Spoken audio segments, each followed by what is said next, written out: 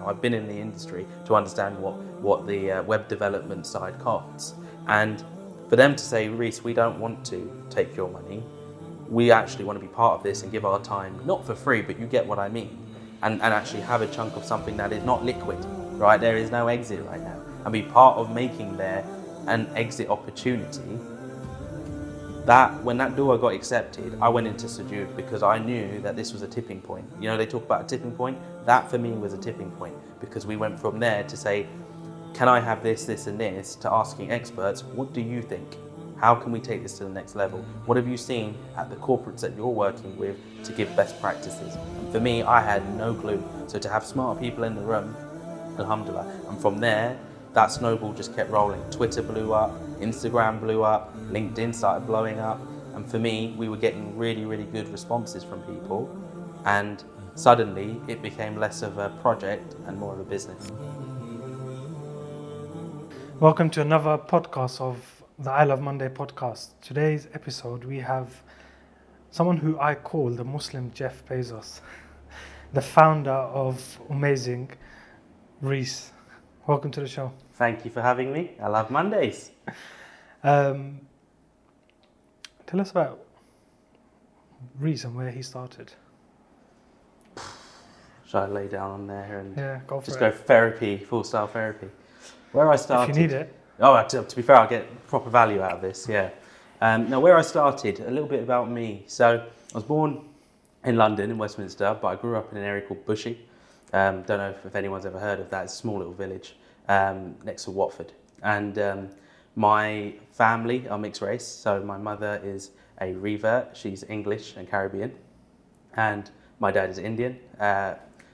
Indian from Kenya, but originally from kind of grew up in Uganda, so during the time of Idi Amin, came as a refugee, and of all the places he chose to come in the UK, went to Southall, and then met my mum, and now she's a revert and where we are today. So for me, personally, I grew up in Bushy for most of my life. Going to school, I was typically the only brown person in school, let alone the only Muslim, certainly usually the only practicing one as well. But as well, a little bit on the family side, I'm an identical twin, so if you see me walking around twice, it might not actually be me. And I am the youngest as well by 4 minutes, so I've got an older sister as well. That pretty much wraps up me as a person.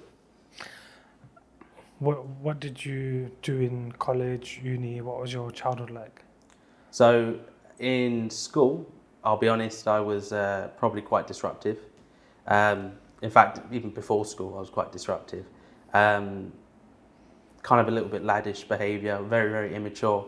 But I got to around, I'd say all the way to sixth form. And then I started to take things a little bit more seriously. My brother had left the school that I was going to somewhere else. And I think for me, even the friendship groups I had, they started changing. I think a lot of people talk about you grow out of your friendship, certain friendship groups. And I think it's a very common experience. And that pretty much happened to me. So around sixth form time, I was basically spending my time in the library. And that's when I realised actually the disruption was kind of a waste of time because I actually enjoyed learning. So I did my A-levels, I was quite into economics and that sort of stuff, the business side. I was always that kid at school. You know, you get those ones that were selling the sweets, those ones. They always say, how did you start your business journey? I was selling sweets. I am that cliche of selling sweets. But for me, I did economics and I went on to university to do economics. It was between that and accounting for me as well. But I'll be honest, if I look back today, I probably would have done something maybe similar to an apprenticeship. But given where I am today and the journey of Ummazing, which I'm sure we'll speak about, Leicester, University of Leicester, is absolutely critical in the journey of where I am today. So I'm glad that I went to university and wrapped up that amount of tuition fees. But I think the company I made at uni, the people I met, changed me to be a better person. Eventually met my wife in Leicester as well, alhamdulillah. And because of that, I've managed to be able to start Ummazing as well. Why was uni so critical? I think for a lot of people, you either know you want to go uni or you don't. And some people are kind of in the middle. And for me, I was in the middle because There are some people that choose to be a doctor, a lawyer, dentist, those ones where straight path to their career. But there are others that choose to do something more vague, international relations, business, economics. For me, I felt like I had to go into the finance industry, but it's not what ended up happening. But uni was critical for me because growing up, I didn't really have a community, an ummah. Certainly when I was growing up, it was very much, travel an extra 45 minutes to go to the mosque or even to Jummah. Having to ask everywhere, is that halal? I mean, I know things have changed today. I mean, we're talking like 10, 15 years ago now. But genuinely, everything was the vegetarian option for me. Everything was further because I had to go to miles more to try and get to places in London that would be able to give us what we needed as Muslims. So when I got to Leicester, if you've ever been Leicester, and anyone watching that's ever been Leicester, that's a culture shock. You got people walking around in their jubbas, there are buyers, you've got a mosque dotted everywhere. You've got businesses that are truly run by Muslims and non-Muslims catering for our needs without even asking the question. So for me, this was almost like I'd made some sort of journey to an absolute another country, when really I was an hour and a half down the M1 and I hadn't been exposed to this at all growing up. And the types of people I met, all from different backgrounds, I'm mixed race myself, so meeting people, especially in Leicester, there's a lot of reverts, a lot of different nationalities, and that's one of the beauties of Islam for me. You get so many nationalities, and all you have to do is say salam, and they smile at you and they return it. You might not know that person, but they do. And in Leicester, that's how it is. You'll be walking down the street, you might not know that person, but they're so much nicer. And I appreciate there are areas of London that will probably be the same. I wasn't used to that, and for me, Leicester holds a very, very special place in my heart because I got really good friends and really good company out of it. And for me, company is a massive thing in terms of who you become as a person. If you have bad company around you, it reflects in the actions that you have and the actions that you go on to do. And they also ground you if you've got good company. They'll tell you when you're out of line. Trust me, I get enough of that. But also, I met my wife eventually, having gone to Leicester. Not after the 3 years of going to university, it was actually after, but alhamdulillah for that. And the idea for Ummazing came from that, from the community feel of university, of Leicester. For me, I don't think the degree itself was in any way valuable for me. I don't think I have any transferable skills of a particular module, but the experience was something that I don't think I could get anywhere else. I think God does everything for a reason. Allah has His plan. Clearly, way, way better than I could have ever planned, alhamdulillah. It's interesting because Osama Musa, who's just come on the podcast, has mentioned uni to be really good for networking, but he was thinking of that in hindsight. I've never thought of uni as a networking place, and now you've basically said similar to him. It's perfect for you and what you've done in terms of a sense of community. Sure. You're also involved in family business, right? Yeah, massively. How did you get into it? Did you have any reservations? I'm always interested in people's experience in family business because I'm from a family-run business as well. Definitely. Some people say I would never work with family, so I'm always interested.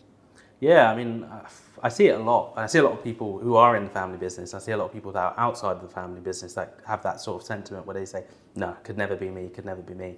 But for me, how it happened was I didn't even graduate from uni. I did eventually, don't get me wrong, but I'd finished my exams and went straight into work. I just said to my dad, look, I'll help out, I'll do little bits here and there.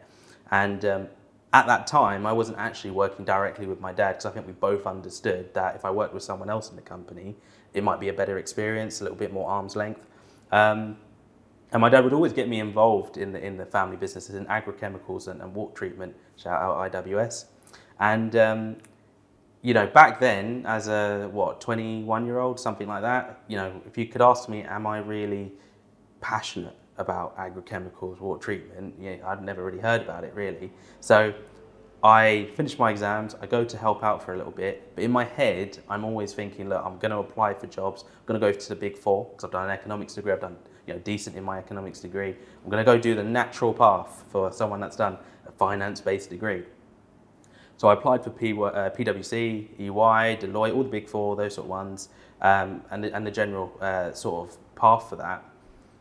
And I got an interview, and I'll be honest, it was through nepotism. It wasn't necessarily through merit. I managed to get in front of them because someone knew someone. And it was more to find out what the industry was like and what a day in the life of me would be like in that particular business. And he sat me down, and bear in mind, after this, I probably worked at IWS, the family business, for at least 3 months, something like that, 3-4 months, a good solid chunk of time. And he's walking me through like audit. You know, what's it going to be like for audit? What's it going to be like for doing financial accounts? What's it going to be like for you as a cog in the machine? And I'll be honest, it just didn't interest me. It was something where I felt I had so much to give, but I was kind of being restricted. And if I had ideas, like, this is not the place I'd want to be giving it to. So he's talking, he's going through it, and he gets to the point where he said, look, if you want to move forward, we can. And he looks at my face and he said, look, Raees, I don't think this is for you. I think... Why? Because he's describing a day in the life of this particular person. But before we'd had that conversation, he'd listened to me speak, he'd heard about the experiences I've had at IWS. You know, I've managed to pitch at the United Nations in Vienna. You know, I've been in the room with people who are far more experienced than me at the same table, maybe through nepotism, but don't get me wrong, the experience I've had to just be able to be at that table, listen and learn at that age of maybe 21, 22 is absolutely invaluable compared to being at maybe the Big Four, where you're a cog in the machine. And I have no disrespect for anyone that's at the Big Four, don't get me wrong. Everyone has their own path. But for me, the way I learn is I have to be in it to actually understand it, right? And if I'm going to go through that route, I don't know if you would get the same Raees that you have today if I took that route. I might be 4 years later. You might be asking me at the age of 29 that I've only just got to this position today. So I had that conversation with him, and he looked at me and said, look, Raees, I don't think you're going to get the same experience that you're getting now. And I think that was quite nice of him, actually, to just give me that level of reality. So I said to him, okay, fine. I agree with him. I'll be honest, I was kind of totally reserved in my head. I was checked out maybe 20 minutes into that. And I said to my dad after I called him, I said, look, I think I need to continue, get my feet under the table a little bit and really figure out what I want to do. And then from there, we got to a point where essentially from being scared to pick up the phones when I first got there, you know, people were coming into the business, leaving the business, I was filling in the gaps. I'll take on that role, I'll take on the next role. You know, it's a family business, it's livelihood, it's not just a wage, you know, it's to make sure that we've got food on the table, to make sure my mum's comfortable. You know, I'll always put 110% in compared to the guy that's just going in for a salary. So the more I got involved, the more I got exposed to better people that I could learn from, the more I thought, actually, this is something I want to be part of. And until I can get to a position where I am totally tapped out on what I can learn, I'm hungry. You know, I really want to learn that. So, you know, I was exposed to people from the city. I was exposed to people from the UN. I was exposed to people from various different industries that I hadn't even heard about. If you asked me today, like, about a really random industry, you know, oil and gas and fracking and all that sort of stuff, I kind of know about it because I've met people from there and I've learned from them. If you asked me that if I was at a Big Four or a totally different route of a career, I wouldn't have a clue. So in some sort of level, I've become more well-travelled or more experienced because I've been thrown into the deep end. Genuinely, I've been thrown into the deep end. And you're still at IWS now, isn't it? Yeah, so I think come May, I'll be touching 5 years. 5 years at IWS. So you started Ummazing while you're full-time at IWS? 100%, yeah. So I had the idea for Ummazing, I'd say the year I graduated, so 2018. Sat on it for a while. I didn't even have a name for it. My brother walked into the room. I have to give him credit for this. He walked into the room and he named it. I was coming up with some crazy names. So, like what? Imagine. I don't know. Imagine. I had some really uncreative names, and then he walked in for 5 minutes and he saw me just sat there at the desk and he said, "Raees, what are you doing?" I said, "Oh, I'm trying to come up with a name for like a Muslim-centric business." He goes, "Oh, what about Ummazing?" Oh, yeah, that's all right. It's fine. And he walked out of the room and went, "Yeah, Ummazing. That'll do." So first thing I did was I went on to GoDaddy, grabbed the domain, alhamdulillah, 99p. It was there. Had to make sure I spelt it right. I bought every single variation of it. And then went on Company's House. So this comes into 2019. I didn't really know about Company's House and all that sort of stuff back then. But again, from that experience at IWS, I was company secretary at certain, at least the duties of, and I was filing the confirmation statement. I was helping filing the audited accounts.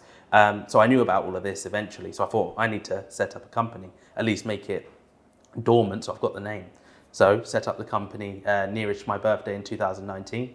Then 2020, that's when I started getting really, really serious about doing it. And it was difficult to try and balance full-time job and Ummazing, because I remember there was a point where I'd made a presentation. My dad's quite encouraging. I've always had business ideas. Whether they're good or not is another story, right?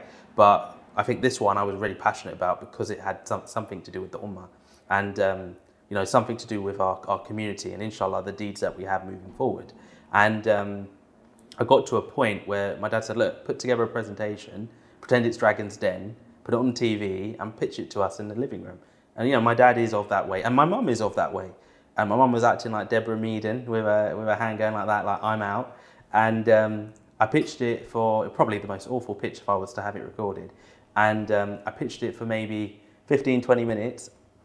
And they all said, yeah, this is a goer. So from there, that's when I put the effort in to say, I'm going to make this happen. I don't care that I'm working full time. I'm going to make it happen. What gave you that idea? It's a good question. I went through a lot of different ideas, none of them Muslim-centric. And what I kind of got to was I was sitting at the desk and I was genuinely trying to come up with business ideas. I've always wanted to run my own business and make it something quite creative, make it something different that I was passionate about. And that was the thing. Everything I was coming up with, I wasn't passionate about. And one thing that Leicester had left me with was a passion for community. In fact, I was almost like kind of FOMO on Leicester. The fact that, it's all over there. People are going to all these lectures and all these community events. And I got none of that. I could just about find a mosque. And it's kind of like tumbleweed rolling across. So how do I fix that? What can I do straight away? So I wanted originally to create an all-encompassing app for Muslims, prayer times, halal food, services, we're here today, goods, anything, just all in one app. And I wouldn't reinvent the wheel. What I would do is go and find those people that are doing that, create strategic partnerships and make it happen. But the reason I was so passionate about it was because I saw what was possible. When you talk about the Ummah, how many times have we heard it where we say the Ummah should be better?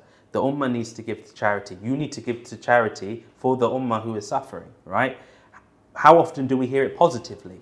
And we are in charge of that as Muslims, right? We are in charge of what our sons, our daughters, our children have in future generations. And there have been people that have tried, that have fantastic initiatives. You have them, I'm sure, on this podcast, right? Everyone is doing their own thing to push it forward. But I felt that there was a gap here in terms of bringing Muslim businesses and Muslim-friendly businesses and services together with our own community to really hit the top. I'd lived in that Jewish community where I can tell you straight away, admirably, what they do in terms of keeping that business within their community and staying and increasing the value of their pound and increasing the value of charity that goes out is fantastic. And they do it, and they've done it for God knows how many years. And that's something that I felt was lacking within our community. I saw it in Leicester. Where was it when I was in Watford? Where was it in the middle of nowhere in Exeter? There are Muslims everywhere. We are the fastest growing community, right? You have got so many across the world. If you were to say that we were actually united in terms of doing business together in other elements, imagine how strong of a team that is. And for me, that was missing. So if I can even make a step in that right direction, I'd like to think that on the last day, without getting too deep, that I at least can say to God, I did something. And everyone else that supported can actually get that sort of reward as well, inshallah. What's your vision behind it? Is it the same as when you started? Yeah, I think so. I mean, the thing for us is, the mission is genuinely to uplift the Ummah, right? So whilst it looks like a services directory at the moment, what we're saying to you is, look, if you spend your pound with this particular business, he or she will give you fantastic value for money. Their pound, your pound, will make them do better. And if they do better, you do better because you get great value for money. And also, you know that pound's being circulated within our own community. And if that pound means we can spend more on zakat, on sadaqah, brilliant. That's your pound that's going around. So for me, the vision is to have a system where Muslims work together in order to uplift our own community. There are so many of us. It should be the case that we can do that. And maybe it's idealistic. There is a lot of education involved to make this happen. And I know there are some negative stereotypes, assumptions that are kind of within our community about this sort of thing. But I think unless someone does it, and someone holds strong to the actual principle, this isn't about making money. That's a byproduct. If it happens to work, then great. This is about genuinely making generational and legacy change within our community so that we can have a better future. What are some of the negative things you've heard?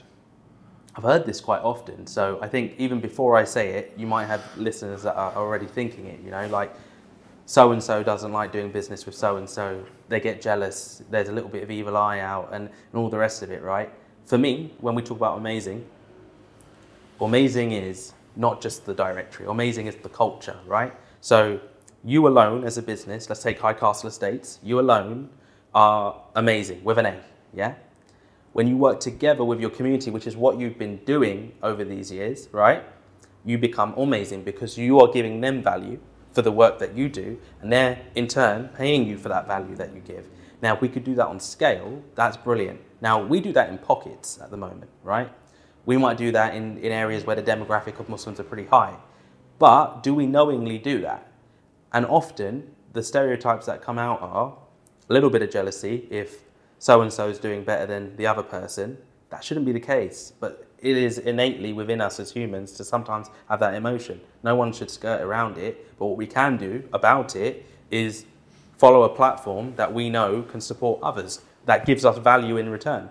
Whether they do it on purpose because they do it out of the goodness of their heart is one thing, but if you know you get something for it and the byproduct is our ummah is uplifted, for me that's a good thing. But for me, that stereotype is something that has cropped up a lot, and I think a stereotype exists because it happens or it's thought about. Unless someone or we as a community do something to change that stereotype, nothing's going to change because we are the ones that have put that stereotype there. It hasn't been outsiders or non-Muslims saying, oh, you know, the Muslim community don't really like helping each other out. That's not something that they've said. That's something we placed on ourselves and we have to remove it. You say that, and it is a stereotype, and there is also a stereotype Muslims don't like working with Muslims because customers ask for too many discounts and they're not being supported. And we've got the other thing about the jealousy and everything. But I think that's about 10%, 15%, maybe 20%. The majority is supportive. So I think also the question is you get people obviously going to say negative things. That might just be them as people. But 100%. Why don't we focus on the large chunks? The 80% who would be positive, be supportive, and then use that to not just drive you forward. We've got other companies or other Muslim companies like Muslim Amir or like Tanim, who both appeared on this podcast, to push Muslim to Muslim businesses forward and then keep that pound within this community to uplift the community, to uplift the ummah, and then it also pushes everyone forward, and then those who are less fortunate, it pushes them a bit forward as well. Because essentially we're looking after our own. 100%. Look, I think you hit the nail on the head with that.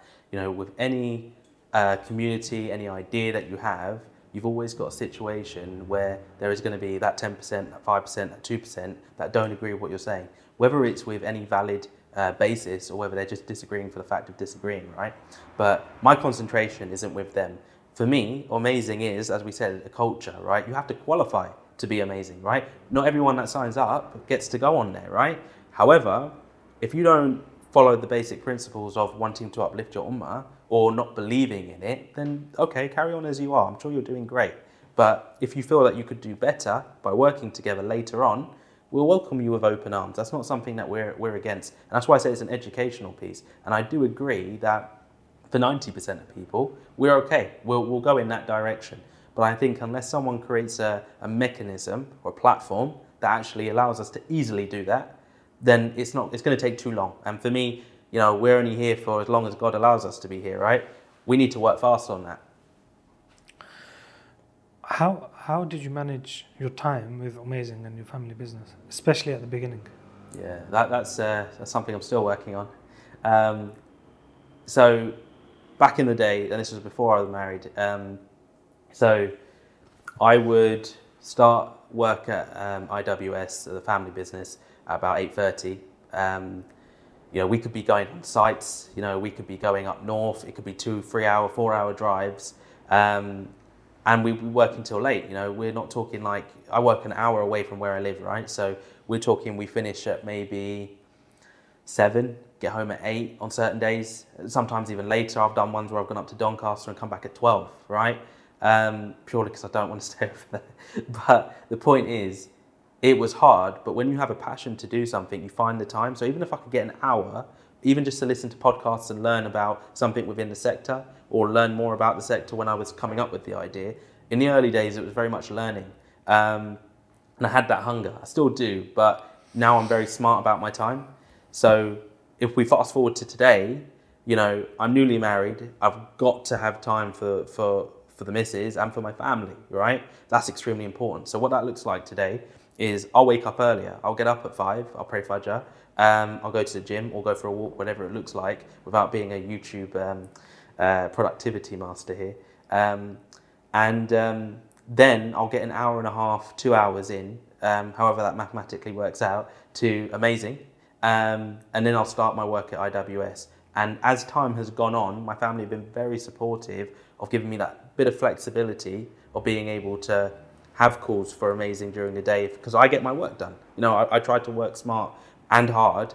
But if you want something enough, you will find the time. I'm not trying to Molly May this and do 24 hours in a day, but you will find the time. I know I can do it balancing a marriage, balancing a first job, second job, and technically a third. Ummazing for me is that priority. So if I'm passionate about it, I don't want to be the guy that came up with a great idea. I lose sleep over this. Came up with a great idea, slept on it for too long. Someone else more hungry took that idea and deserved it and got it to where it deserved to be, purely because they wanted it more. And that's not me.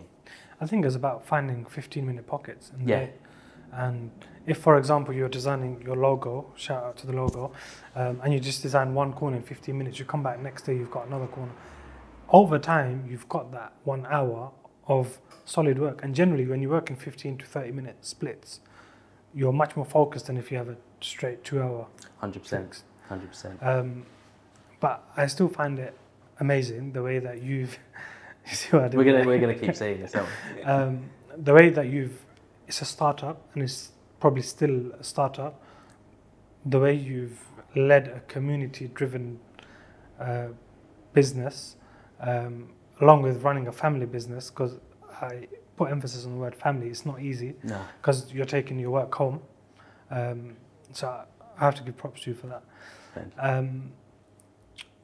What are some of the challenges you've had in setting up within yourself, not the community side that we've talked about, the negativity, but just within yourself? For the business, for Ummazing, for the right? business, yeah. So I think what's actually interesting is the challenges that we've had, even at an established company like the family business, right, are no different to that of a startup. I think you'll appreciate this as well, right? So challenges we've had are time management, managing of people, because we have had, for me, the team that are on because they want to be on. I can't pay them at the moment. They're on for equity. So they're on it because they believe in what they're doing, right? And they believe that there's value in what they're doing. For me, I don't believe a challenge is keeping them motivated. I think they really, really have that hunger, and I'm very lucky every day, alhamdulillah, that foundation of what we do, the principle of uplifting the ummah, is enough for them. Certainly enough for me, but it's enough for them. Because when it's your baby, yeah, you'll have all the energy in the world to do what you're doing, but I'm so glad that they see it as their baby.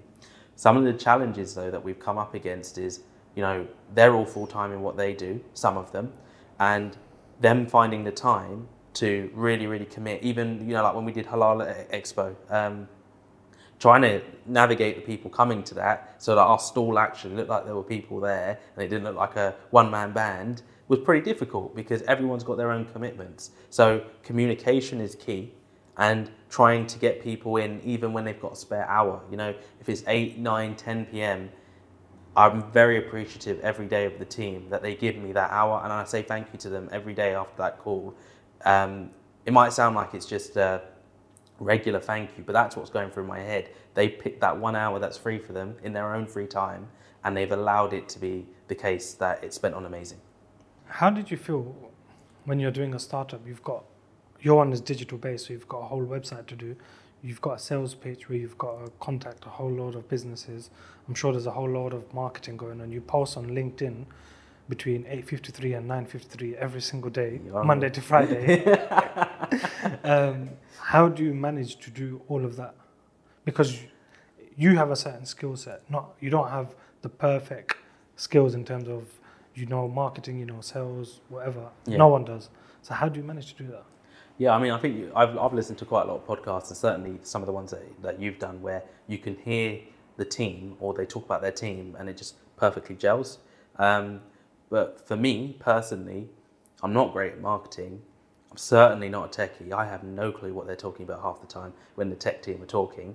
But the one thing I am okay at is trying to get things in layman's terms. So if I know something needs to be done, there is always a way for someone like me to achieve it. So coming back to your question, how do I post on LinkedIn between 8:53 and 9:53, Monday to Friday? You're spot on the timings as well.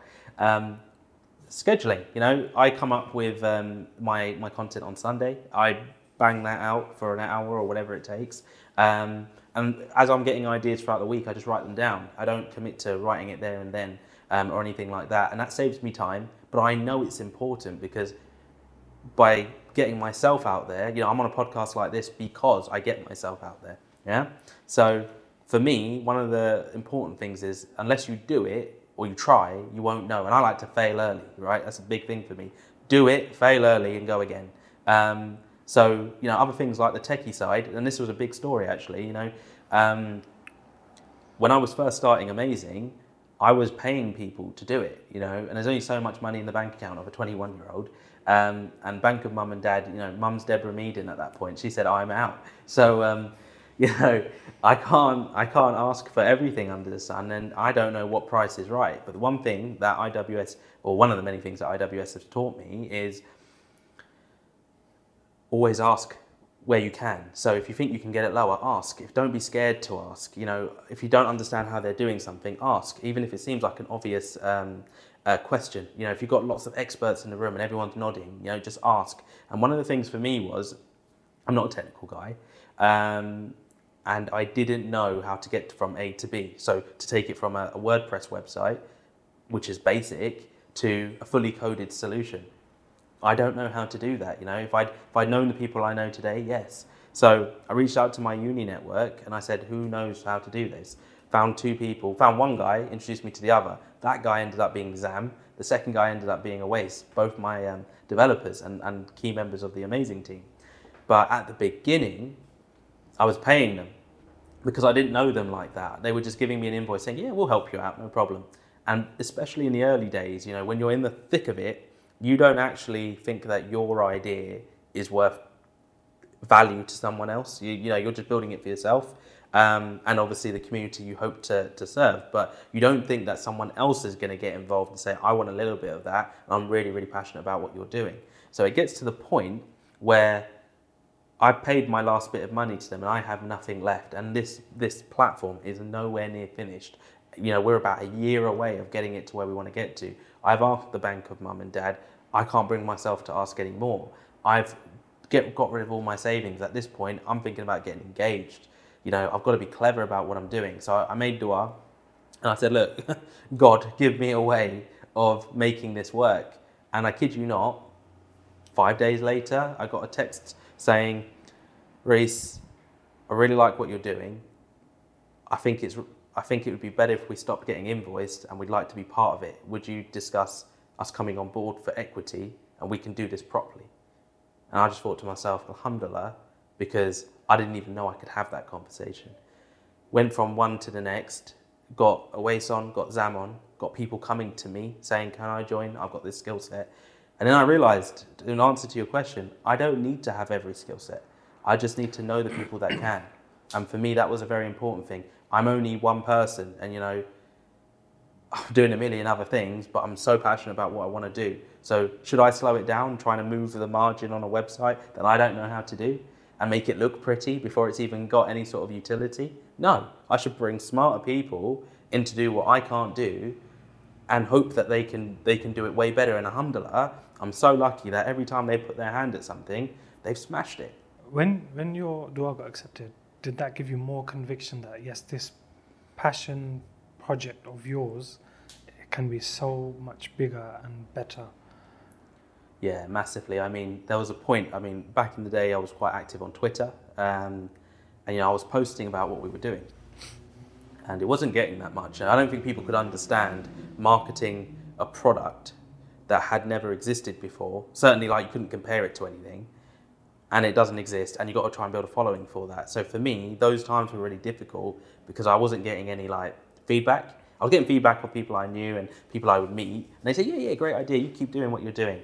But when that happened, and I had people that were charging me thousands of pounds for hours and weeks of work, and I know how much this sort of stuff costs now. I've been in the industry to understand what the web development side costs. And for them to say, Raees, we don't want to take your money. We actually want to be part of this and give our time, not for free, but you get what I mean. And actually have a chunk of something that is not liquid, right? There is no exit right now. And be part of making there an exit opportunity. When that dua got accepted, I went into sujood because I knew that this was a tipping point. They talk about a tipping point. That for me was a tipping point because we went from there to say, can I have this, this, and this, to asking experts, what do you think? How can we take this to the next level? What have you seen at the corporates that you're working with to give best practices? And for me, I had no clue. So to have smart people in the room, alhamdulillah. And from there, that snowball just kept rolling. Twitter blew up, Instagram blew up, LinkedIn started blowing up. And for me, we were getting really, really good responses from people. And suddenly, it became less of a project and more of a business. But that's like we were talking about it off air. Suddenly your confidence grew, and when you sound confident, of when someone says, "Don't pay that parking ticket," yeah. But when you have that confidence, the conviction comes through, and the energy hits the other person. 100%. And that's basically what happened. I'm not sure where we met in your journey, but as soon as I heard about your idea, I was like, "This is sick." And I was probably one of them who just said, just keep going. I don't think I offered any other input. But I just said, yeah, just keep going. It's a really good project. But I followed your journey. Recommend probably any Muslim business. I say, contact Raees. Leading on to that, actually, how do you convince businesses to jump on the platform? Have you had any businesses that say, I don't think the platform's right for me? Yeah, that's a good question. How do we convince them to come on? Because with me, you told me, do you want to jump on a platform? I said, yeah, no problem. Yeah, just circling back to what you were saying there, because I think it's important, was you were extremely critical in the journey of building Ummazing. As much as you don't understand it, I'm not saying this because I'm on the podcast, right? This is actually true, right? For any listeners that are wondering whether I'm taking the mick here, genuinely, because you are a business owner. You're my demographic. You're a business owner, a experienced business owner. You've got a couple of years on me, and you're running this fantastic place, and you're exactly the type of person I want to speak to and get that opinion. So when I was building, I was sending you texts like saying, what do you think of this UI or for user interface, and what do you think if I was to take this approach? Would you pay X amount? Do you remember that one? And I don't actually. That's it. So that's what I mean. You were the one where I put a Google form out. You were the first person to actually reply saying, yeah, I'd pay this amount, and actually this is something I'm lacking in. I'd like this service. You gave me validation. One person gave me validation. Then it was 10. Then it was 100. Then it was 1,000. But you were the first one. So for me, that's extremely important, because if I didn't have that, I don't know how long it would have taken before I got there. But you gave me the confidence to keep going, even if it was just that one question I asked you. Might seem like nothing, but it was something for me. I don't actually remember doing that. I just remember I legit remember a Google form you sent. Yeah. It's just come to me, but I don't remember anything else. I remember the website, You asked me how long it takes to sign up, Yeah. and all of that. I don't remember much else, surprisingly. But I think this is another reason or for Muslims to support other Muslim businesses, or just in general people to support people's businesses, because we might I might take 1 minute of my time or 10 minutes of my time and support you, but for you that 10 minutes means everything. 100%. And for any business owner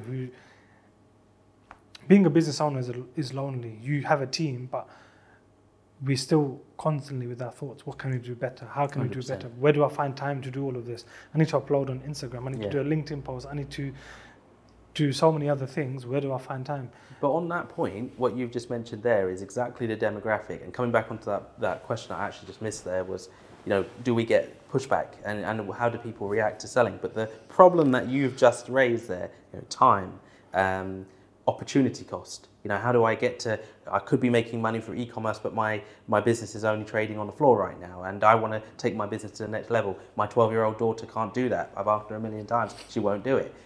We are bridging that gap. We're giving you access to not just a community of Muslims, and that's a benefit in itself, but we are experts in what we do, where we can advise, take away that stress, and provide that platform for you to not have that opportunity cost and to not have that stress on you.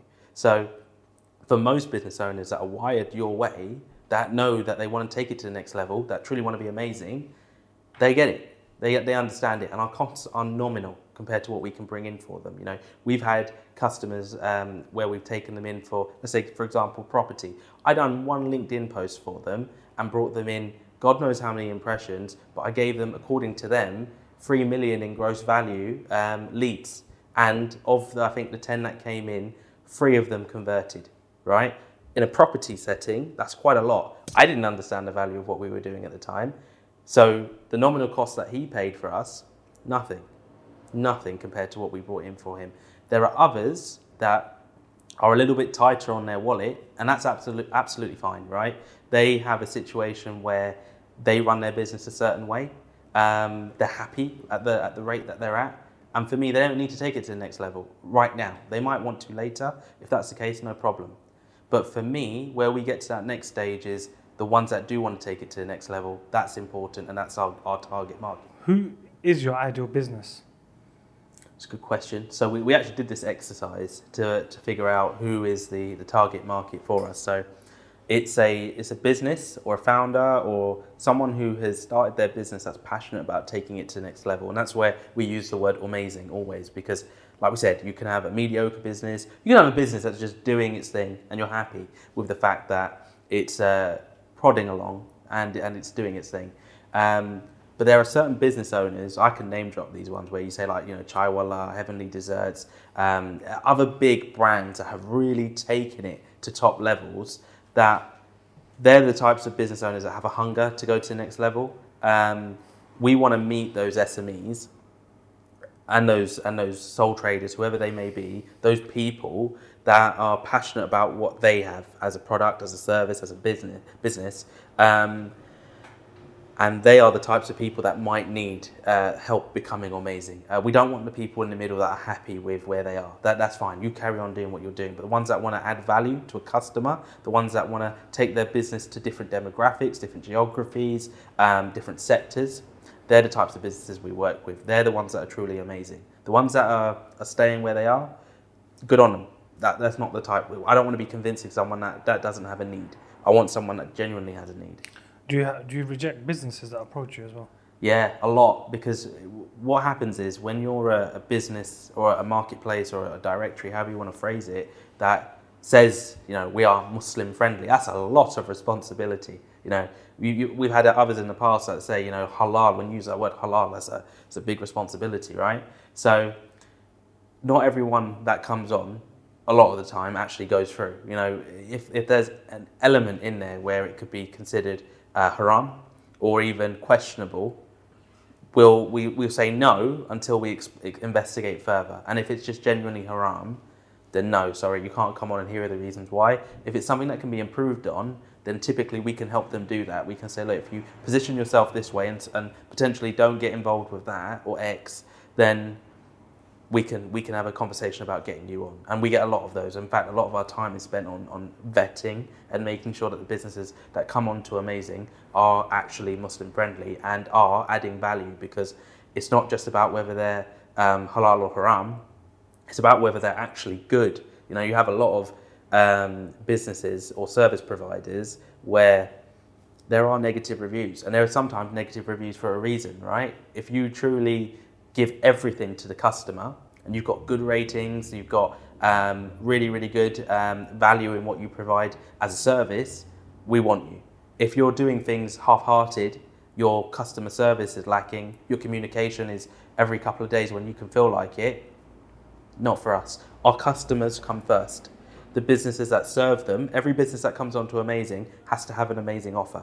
It's not just like, 10% off if you get this. It's genuinely thinking about what you can give a part of our community. The 10% is good if you've got value. If you're saying 10% off something that's just something done in a way where it's not going to give the customer value, for us, that's not something we want to be involved with. That's not an amazing offer. What kind of value are you looking for?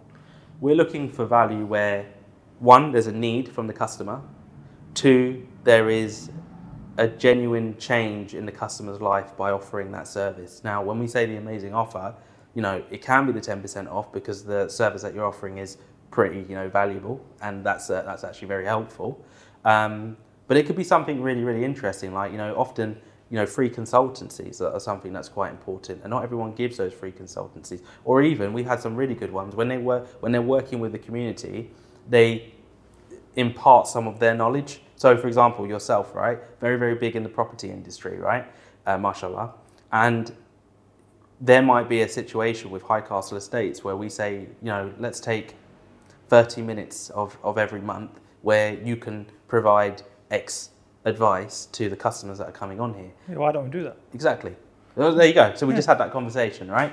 And for me, that adds more value to the customers rather than just saying, support Muslim businesses. That's great in and of itself, but the next stage is how can we really give value to customers? And that's why I say 10% when it's done on a half-hearted situation is not brilliant. 10% of a valuable service, that's something that's fantastic. That's something that's amazing. We can actually do that. We can set something up. Definitely. Where maybe once every 2 weeks or something, I can have half an hour, and then we can have customers, and it could be probably your audiences. A lot of them are looking first time, looking 100%. For houses and stuff like that. We can look into 100%. Stuff like that. Have you had businesses who say, okay, look, Ummazing is not for me, and why? I think in the early days, when we positioned ourselves as a marketplace, a free marketplace, and that was a goods-based marketplace like an Amazon or an Etsy or even a Shopify, we had a few big names turn us down. And really weirdly, the reason was, and it was a real learning curve for me, was because it was free. Because it was free, they didn't want to associate themselves with something that, in their words, less desired brands would be on, right? For us, we did care about the quality of the businesses that were coming on, but they also cared about the businesses that were going to be aligned with them. Now, if we fast forward to today, I can give you an example of how that's actually flipped from us learning about that. So now we do a subscription model. It's free, it's freemium, so you can join for free and you get X benefits. So you can sign up, do your listing within the one location. But if you pay, for example, on our $19.99 package, you can get all locations, all sectors, and you can come up on more searches. Then when you go onto the latter packages, you get featured on the homepage, you get digital marketing services at a discounted rate, get a lot given to you, right? Where that switched was when we got into the legal industry, we had them asking, well, who else is on the platform? So I'd list off the names. And they say, well, you got them. I'd be like, yeah. And they say, well, how much does it cost us to go higher than them? Because if you've got them, we want to be on there as well. So as you can see, that switched from if you've got them, I don't want to be anywhere near you, to if you've got them, I want to pay you more to be on your platform. I think that's a lot of it is the thinking of the business behind it. Because some see the value in it and say, you know what, they're free, but I want to get that bit higher, fast track tickets, sure. I'll pay you £25 a month, £50 a month, whatever it is. Whereas you get another business which will say, you're free, everyone will be on there, I don't want to be on there. And I think the type of businesses you want are the ones who say, you know what, I believe in your products, I'll pay you, and I'll be on top or featured or whatever you provide them. In terms of going forward, what's next for Ummazing? What does the next year look like? It's a really good question. So we're now focusing on regionally launching our services, right? So we're focusing on Leicester, London, Birmingham and Manchester. Some of the bigger cities. Leicester, obviously, because we started there, it's got a bit of a sentimental value. But what it looks like is we're focusing on the wedding industry to begin with, because we know for us that weddings are happening every year. I got married in 2021. You got married in 2021. The day before. Literally day before. Very creepy, very strange. But, got mates rates. So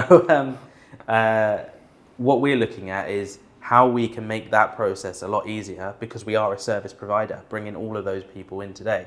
We're talking about your videographer being fantastic at what he does for the I Love Monday podcast, but can we do more? Can we get him into more sectors where we do it talking about weddings? You get the wedding venue, you get the videographer. He does weddings. There you are, exactly.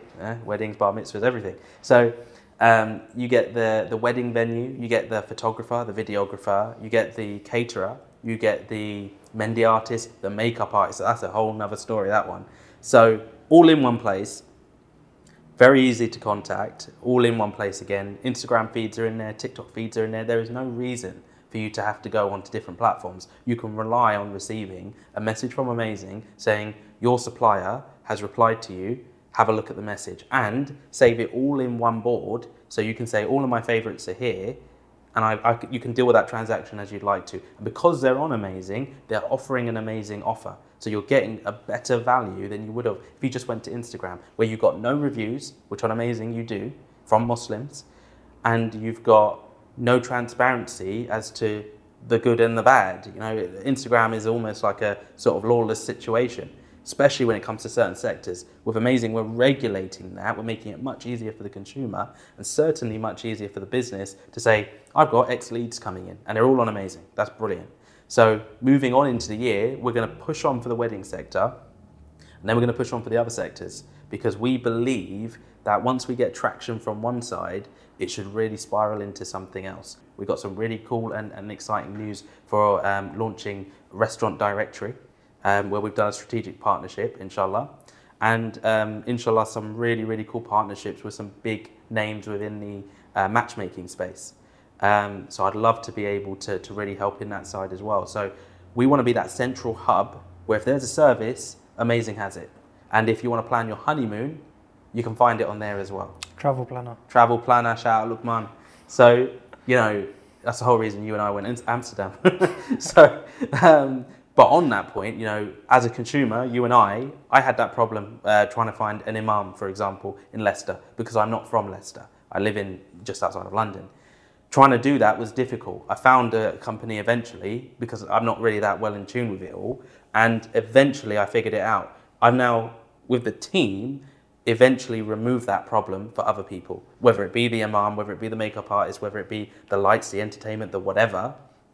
It's sorted on Ummazing, and that's just weddings. We can get you on legal, get you on Sharia compliant advice in finance. Trying to find a mortgage that's Sharia compliant, that's quite difficult. I Googled it, trying to find all these suppliers, right? Now it's getting a lot easier, don't get me wrong, but you can find it all on Ummazing. So this is where we want to go. Every single sector, but definitely providing value for the customers. So are you trying to be like the Muslim business version of Google, or Muslim business version of Amazon, or like a mix, or even Uber if you're doing food, Uber Eats if you're doing food? I think for us, if I had to compare us to someone to make it easier for the listeners, as boring as it sounds, I'd probably compare us to the likes of probably Google or something like Yelp, where you've got the services. Directory. Exactly, directory, right? But we are passionate about uplifting businesses from all. Just because we've started with services doesn't mean we don't want to go back to doing goods like we used to. So, whilst we're talking about planning weddings, there are things to buy there. But what we know is people don't want to do a transaction on a website for such a big decision. That's where we are now. Maybe in 2 years' time, even 18 months' time, we want to be in a situation where we're building on top of the blocks that we built today. So I would say Amazon is a good is a good way of comparing us. It's probably a flattering way of comparing us, but certainly we want to be that name where Muslims think about buying from somewhere. They think, I'll get it on Ummazing. How many hours a day or a week do you spend on Ummazing? I think it's easier to do this question mathematically a day. At least 4 or 5, because I do at least 2 in the morning, about an hour in the hour or 2 in the day, and then 2 hours or something in the evening. And then you spend 8 hours working? Yeah. I'm just thinking, because you've got this whole plan of amazing food services, you've done like incredibly well so far. I'm just trying to think where your time is coming from. So you're doing like 13-hour days. Yeah. I don't know if you sleep much. No, to be fair, I mean, if you ask my Samsung watch, it'll probably tell me I don't. But the point on this is, you know, I'm at the family business as long as they need me. When Ummazing gains that traffic, inshallah, that it needs to, I will give it my everything. So it doesn't need to be a juggling situation unnecessarily. You know, family are very, very aware of that. But equally, IWS gets my attention as well. The family business gets my attention as well. So until I'm finished with everything I need to do there, and until Ummazing gives us that traction that we need, you know, we're revenue generating, we're profit generating. At the moment, we're not needing to take investment on because of that. But there will be a situation at a point where we say, if I had the 13 hours to spend on Ummazing and the rest of the team, what could we do to take this to another country? You know, Canada, Australia, America, any of the Western countries that are lacking in this sort of situation. For me, it's something that needs to grow and to be part of the global way in which we buy and sell. So with having big ambitions like that, you can't do that on a part-time basis. I'm very aware of that. So when the time is right, inshallah, we'll make that decision. Do you have a time frame of, for example, when you're thinking of leaving IWS to concentrate on Ummazing full-time? I think I have that conversation with the management at IWS and my family as well. So look, I'd like to say that if the traction got to the level that we need it to be, at whatever month, I would be able to manage my time accordingly to step back and leave IWS at a place where it's performing better without me. You know, there are people doing better because I'm no longer there, not having to micromanage or anything like that. But in terms of a date, you know, I couldn't tell you, but I'd like to think within the next 12 months there will be a movement towards going full-time on Ummazing. To be honest, you can always do a staggered movement as well. I think that's right, yeah. Part-time at IWS and then do your full handover. Yeah. What kind of traction are you looking for? Is it like visitors on the website? Or? Yeah, so for us, you know, we've had situations where we're getting visitors on the website, you know, a certain amount at the moment, which we're happy with, and we're not finished building. You know, as I discussed with you, the user flow needed improvement, you know, not long ago, right? So I want to be able to launch regionally and get that unique user count up, so that we're able to sell that space, those packages to those businesses very easily, because we've got strategic partnerships with some big names where we can really, really amp up our users. And I'm not allowed to mention them at the moment, but inshallah very soon.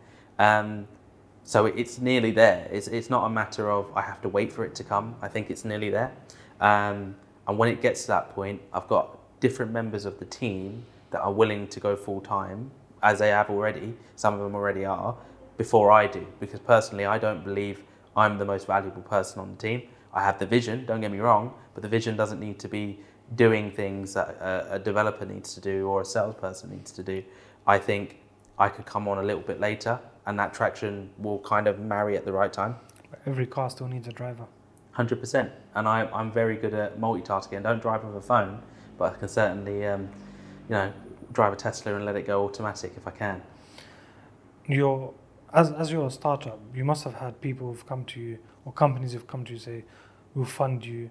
Have you ever had them conversations? Yeah, for me, when I started this, I wasn't looking for funding. So when the conversations on LinkedIn started coming through, I said no originally, but I took on the learning side. As I said, I'm hungry to learn things I don't know. So one of the things I don't know are a pitch deck. I don't know how to do a pitch deck.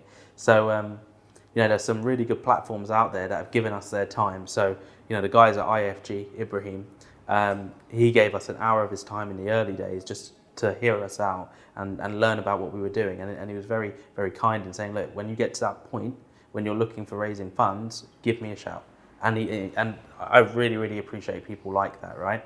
He's coming on this podcast soon as well. Oh, mashallah. I think it might be next week's episode. Oh, brilliant, perfect. So, and I'm sure the guys at IFG have absolutely smashed it, and they'll have loads to talk about on that side. So for me, having opportunities like that are fantastic. I mean, you've even got Wahid X.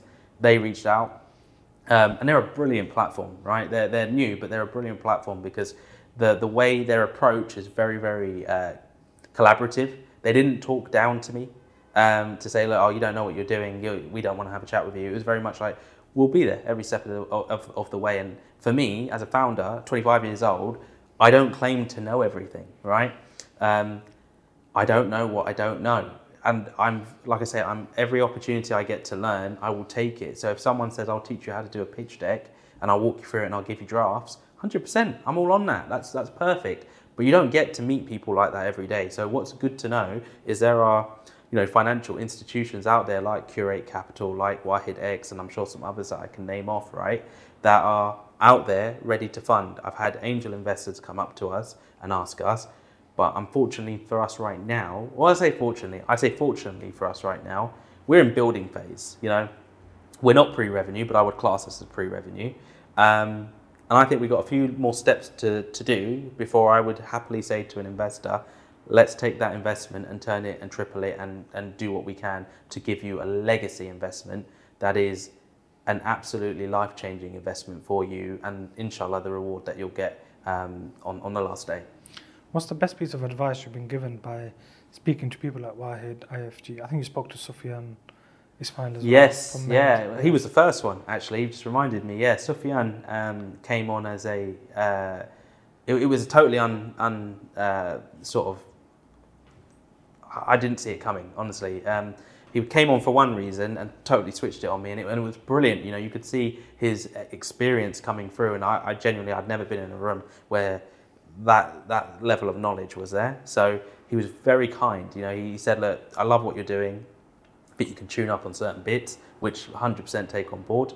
But I'll give you time with my guy that deals with investments. He'll hear you out and he'll give you some advice. And I think his name was Shoaib. He gave me some great advice. He told me about getting my name out there, speaking to potential investors, just creating a mailing list and getting it out there, even if it's just good news.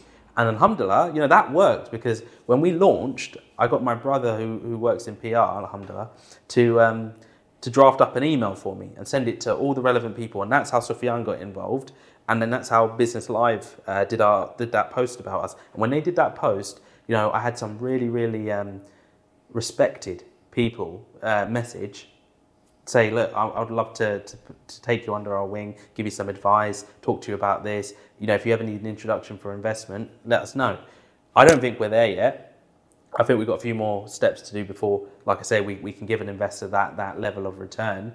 And certainly through the experience that I've had with talking to these people just for advice, I think if I could refine what we're doing just a little bit more, when we are ready, it will be a life-changing investment for any investor that wants to get involved. Do you think that will be before you go global, like America, or after? I'm talking the next 6 months, genuinely. I think if we can hit the goals we have for traction, which I'm confident we can, inshallah, I don't think there is an opportunity out there for Muslims, especially Muslim investors, that give them the choice on both sides to uplift the consumer as a Muslim and the business as a Muslim, and that every transaction and relationship and interaction in between that is going to be facilitated by that particular investor, by uplifting us and allowing us to do what we do. Imagine that on the last day, where you can say that this just isn't a level of investment that you've had. This is Sadaqah Jariyah. What's one tip that you would give to community-driven organizations like yourselves? I would say a very good tip for us that's kept us on the right track is remember your mission. Don't let anything else get in the way of your mission, and keep your mission community-based. If that's what you call yourself, a community-based business, project, whatever it is, don't forget the mission, because a lot of people, I fell in this trap, get sidetracked into the bigger sides of VC, startup, using those terms, right, making it sound very fancy. And when they do that, they fall into that trap of forgetting the mission. And for me, that's not something I ever want to fall into that trap again. But certainly, if anyone can take on any advice from this, is just remember the mission if you're going to be a community-based business. Just a quick fire round before we finish. Actually, don't leave my phone. Favorite food? Chicken biryani. I know that's controversial because people like lamb biryani, but I'm a chicken biryani guy. So sorry, guys. I'm so sorry. Don't let that ruin your view of Ummazing. With or without potatoes? Oh, I like a good potato, Throw it in there. Yeah. Favorite movie? Shawshank Redemption or Godfather, but not part 3 because they ruined it. I've not even watched that. I've just watched Shawshank. Well, at least you've watched Shawshank. Favorite holiday destination? You know what? I'm not well travelled enough. I'd say I'm going Mauritius this year. So inshallah, it's Mauritius for now. But I went Turkey, and he died out there. I love Turkey. How? Got food poisoning, ended up in the hospital, man. Yeah, you mentioned. So that's because Luqman didn't organise my holiday. Shout out Luqman. But yeah, I'd say Mauritius, hopefully. Favorite book? Ooh. I'll give you 2, right? One's a self-help book, the other's a fiction book. The self-help book, I would say The Richest Man in Babylon. Very short book. Anyone that wants to learn about managing money, that's a good book to read.